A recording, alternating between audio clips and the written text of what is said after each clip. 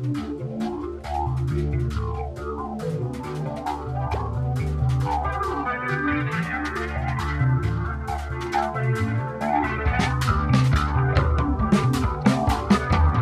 listen, to learn, to witness. I don't know. You choose. This is Speak Like You Talk. My name is Nashtu. This podcast is a David Demawi recipe. Enjoy.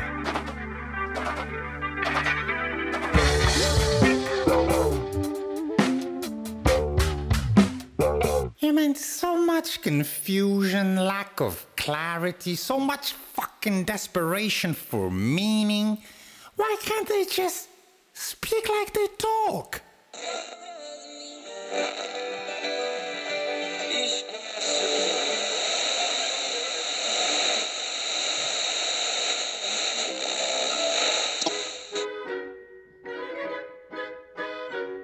Social media.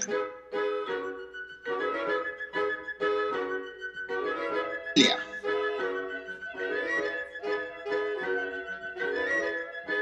Then say we have a pleasant shock and an unpleasant shock. So shock is the bottom line. Then it's pleasant and unpleasant. Now what's the balance within your work? I want this to hit a target. How much calibration are you doing all the time you're speaking? There's an element of the work that is almost responsive as well as given. And it's almost like if you think about food, I mean, there's several levels of the function.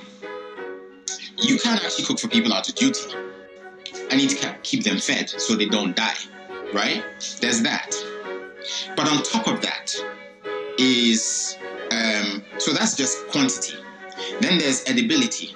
So there's a second level of food. It's got to be edible. It's got to be cooked so that it doesn't kill later, right? Yes. And then there is the beauty of this thing is seasoned so beautifully. Only my father will ever make that this way. You know, there's a kind of work of memory or making memory. I actually like to cook with my kids. I make them cut ingredients because it's part of how I remember my late father is cooking with him, you know? So there are all of these layers, and I think it's the same with an artwork. So you have a basic thing of, I want to communicate something. You know, these questions of identity that we're talking about and the way you're shifting it, that's an urgency of a message. I feel this is my duty to say this thing because I'm part of this. Maybe you see it. Then you've got the second layer. Is it edible? Which is to say, can I be understood? And sometimes I say this to my students. I say the plot is yours. The story belongs to your characters. The plot is, I say in a book, this guy's going to go from here to here. That's my plot. In the way, he's going to meet this elephant and he has to get this elephant out of the way so he can go. That's the plot. The story is, in order to get from here to here, who's he going to meet? What's his background? How does he know how to communicate with an elephant? All of that stuff is his story. And that bit, you can't control. Because as you write it, things will make sense. It's just in the same way that, we're talking about social media and how it mediates and how if somebody was face to face with somebody, they say different things. Yeah. It's the same thing. Yes. Once you encounter, you create the environment where the character starts off. Now, if a character is born in Angola, he's born in Ghana, the journey is going to be different. It's the same plot, but the journey is going to be different. Mm-hmm. Why is the journey going to be different? Mm-hmm. Because the experiences are different. Ghanaian doesn't know civil war. So the way in which he interacts with new spaces, the way in which he envisions a time in the jungle, is completely different. The way in which he might be suspicious of empty buildings is different. All of those things, if you're being true, this is where you talk about the truthful intent. Yes. If you're being true to the character and not trying to force it to fit your agenda, you will have to respond to those things. And that's why the story belongs to them. Well, I mean, I don't know if it's a liar per se. More like you're given a response when you're not ready. Because you have to. So I mean, what we all do is we learn the language of the worlds in which we move, right? So if you ask me, what's this artwork about? I may not fully understand it, but I know what sounds good in the art world. And some of it might be true, but I don't know the full story. But because you're asking me, and I'm not going to eat unless I tell you. In the West, it's a whole different vibe. Like, most Africans I know, even though we're very social people, we deal with solitude very well. Yeah. But I think maybe it's the security of knowing that there is community out there and they won't turn away from you. Yeah. Whereas over here, when you're in solitude, there's no guarantee that somebody will actually want to connect later. If something happens to you, they might find you rotting like months later, no? Because actually, being alone is a huge part of human learning. The argument that you could make is ultimately everybody's learning something every second of their lives. If I sit here with you, even in silence, in every second, there's another gesture of yours I'm learning. I may not be consciously learning it. I'm also learning what the next second in this day looks like, right? So we are constantly learning. What doesn't often happen is we don't digest the learning. And that's because we're always in community with stuff, whether it's people or things, whether it's music, because I have music playing a lot of the time, whatever it is, we're in community with something. We're in a conversation with things. So all the things that we've learned very rarely crystallize. Now, when you have a moment alone, and alone also means the music off, etc., what happens is you then settle into your subconscious. And without necessarily consciously doing it, you start to crystallize these things. So you can be sitting down at some point and you just think, actually, this guy really looks like that guy. When they said this, it reminded me of that. Whereas in the moment, very often it just passed. I mean, there are times when it will instantly happen. You make the connection instantly. But that would be because the other thing was at the forefront of your mind, and so it just happened to coalesce at that time. But a lot of the time, these things happen in hindsight. So, for instance, when my father died, quarter of a century ago, 25 years ago. Mm-hmm. But I remember at one moment of solitude, maybe 5 years, 6 years after he died, I suddenly realized that as much as I was grieving, and I would often say, I wish my dad would be here to see it. But I realized at that point that I actually know exactly how he would react. What I was looking for was the revalidation, the physical presence, the embrace that might come with it. Yes. But actually, because he raised me, I actually knew how he would feel. Now, I had never had that realization before. And when that realization happened, it shifted my grief. Now, I believe grief is constant. I'm never going to not grieve the loss of my father. But the quality of the grief from that realization is different. Because I know on one level, there's a part of him, so there's a part of me as a father that thinks it would have been great for you to have your grandfather here, right? Yes, for sure. But the depth to which that makes me unhappy is not as great as it would have been if I hadn't had that realization that actually a lot of what their grandfather would give them can come from me because it's inside me. Medical science is now saying, DNA determines this and this. He's like, we've always known this.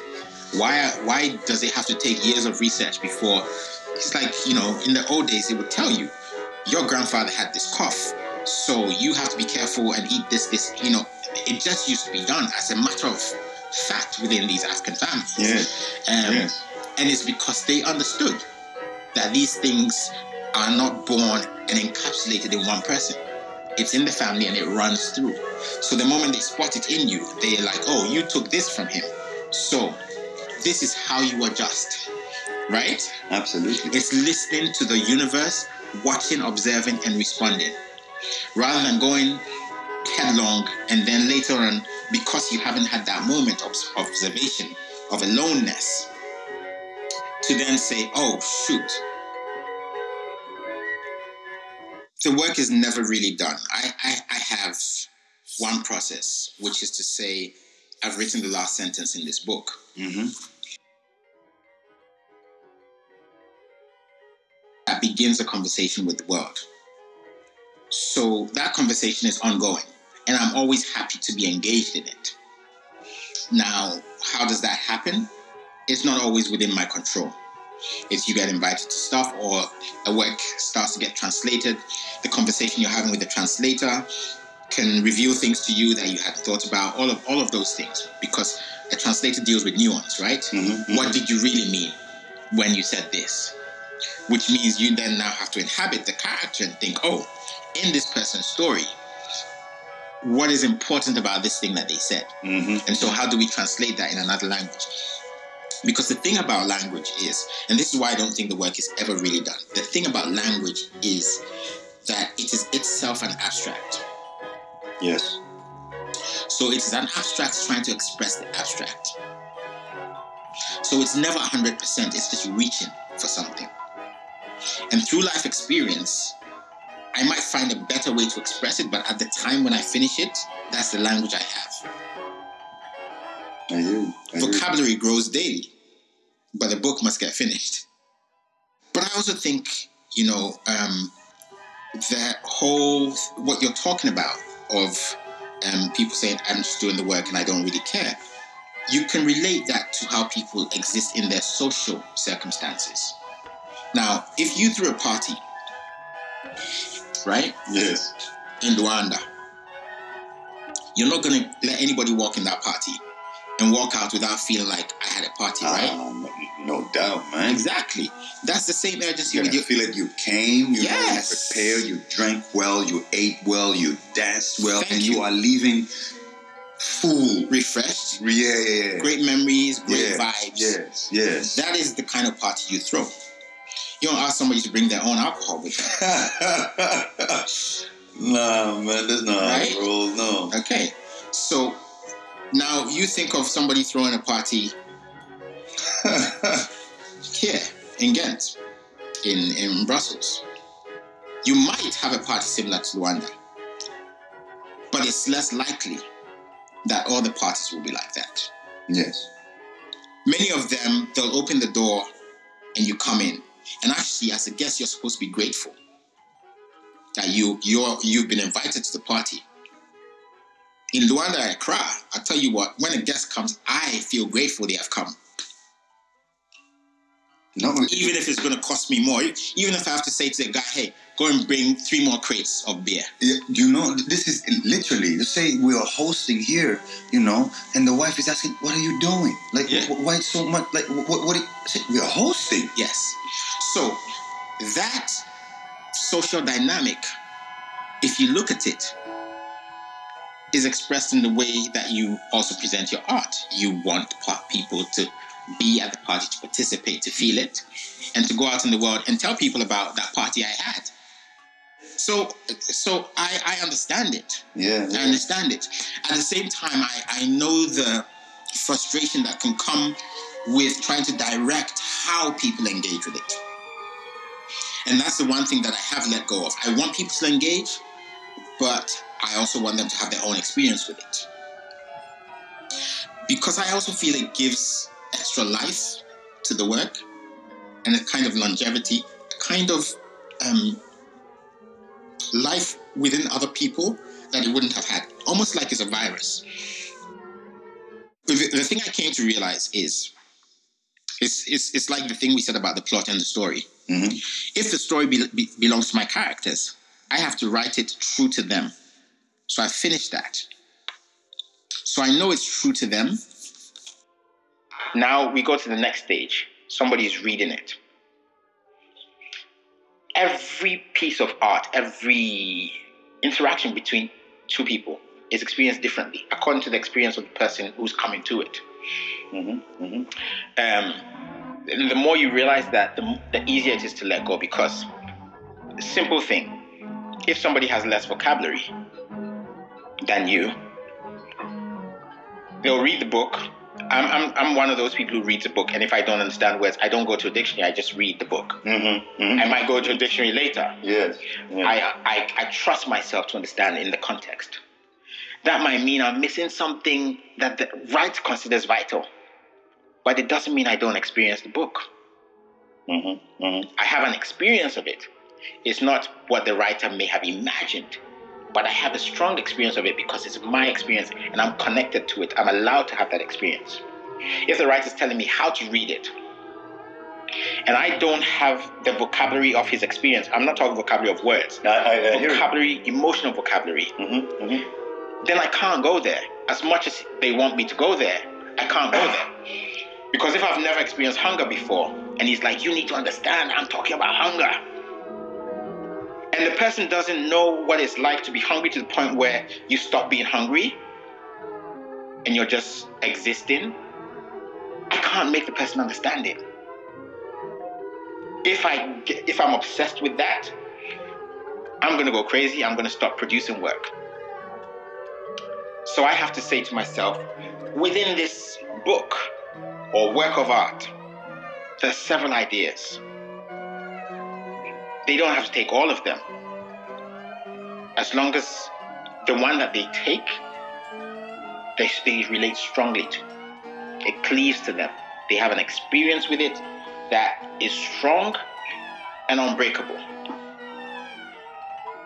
So when people speak to me about my books, and sometimes they'll talk about some scene that I wrote that's just a throwaway scene. But for them, oh my gosh, that is their life.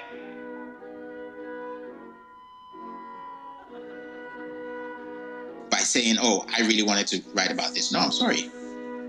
That's a valid experience, and that is the reason they'll go and talk about the work of art, which will give another person the impetus to go and experience it, who might experience it the way that I had intended.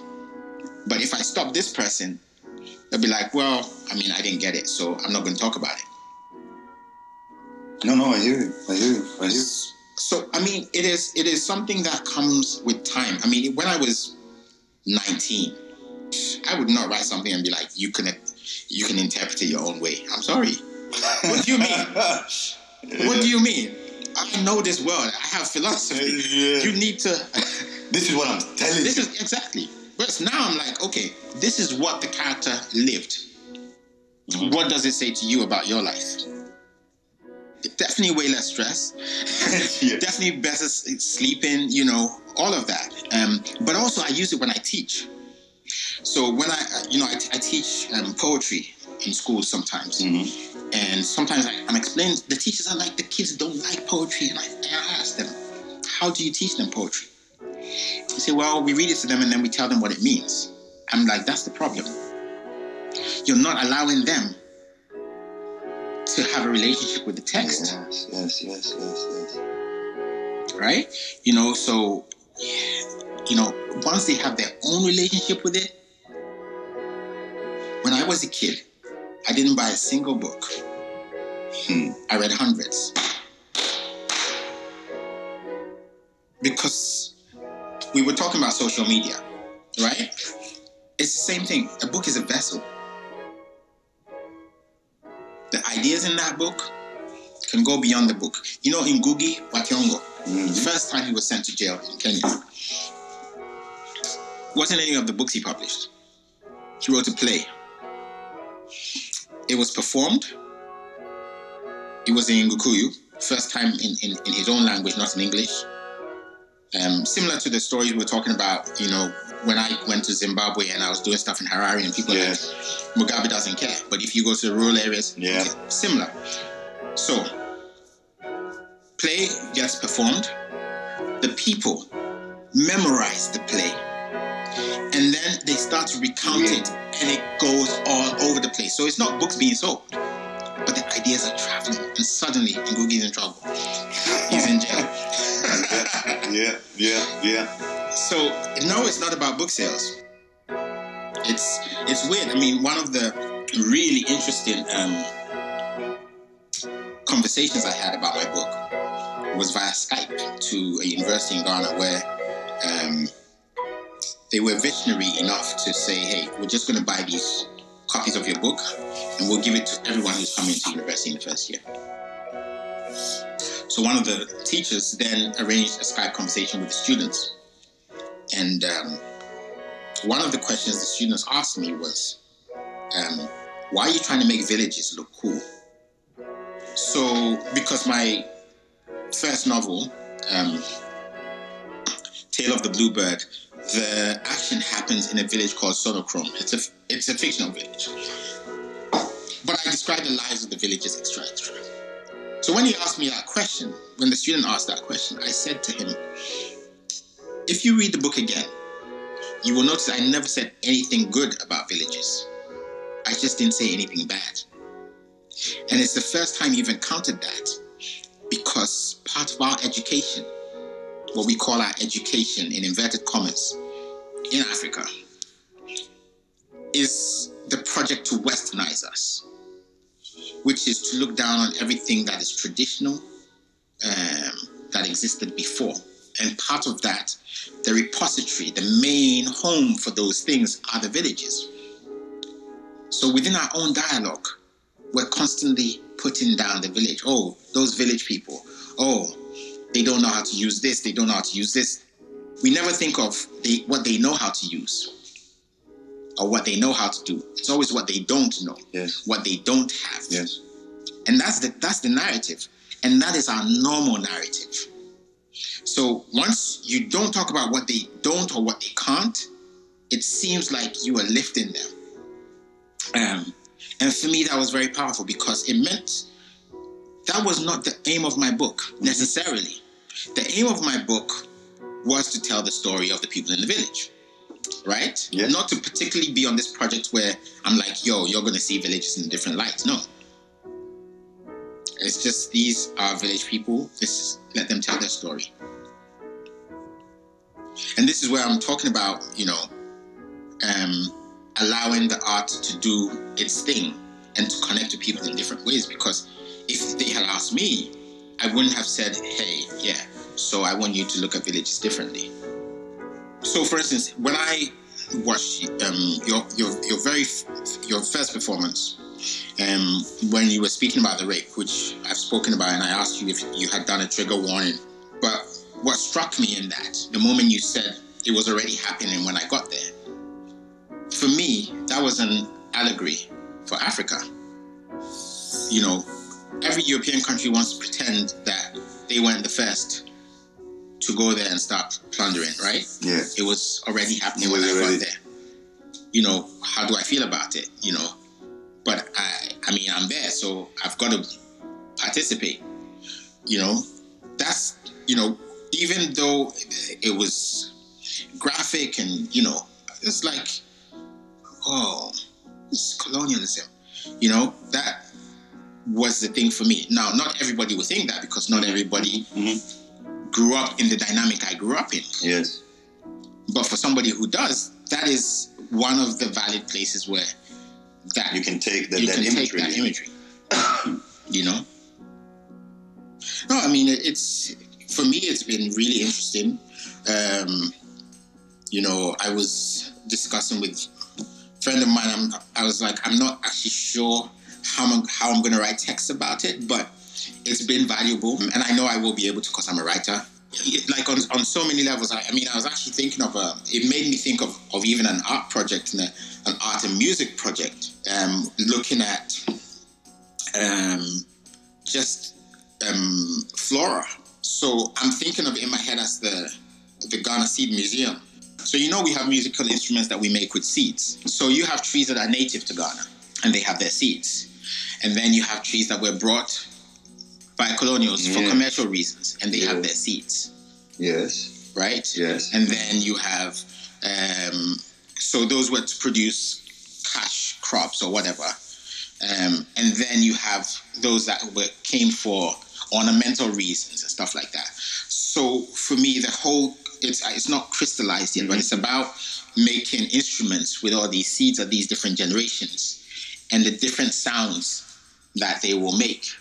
And and how they draw a map of the country through the flora, showing the trauma and healing and and coming together where we are now in terms of the number of seeds that you can have in it.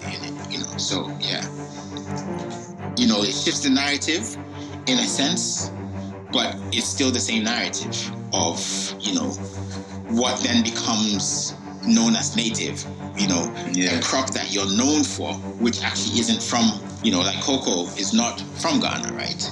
We produce some of the best cocoa in the world. So when you talk to Swiss chocolatiers and Belgian chocolatiers, they'll tell you that, you need a certain amount of Ghanaian cocoa for smoothness and, that type of... Yes. So, yeah, it's weird. And recently they found one of the original strains in Peru that had died out. They thought had died out, but it was in some valley and it was protected.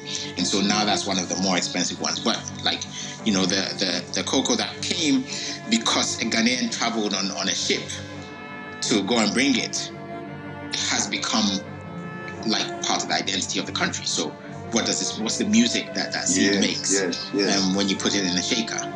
And so there's a whole lot of ideas floating in my head because of that. Now, would I have thought about expressing this journey in a kind of artistic project like this before engaging with this? No. But, funnily, the novel I just finished writing, Asuka, which is about belonging, which happens on a fictional Caribbean island and actually has similar themes, is narrated by a tree. I don't say it in the book,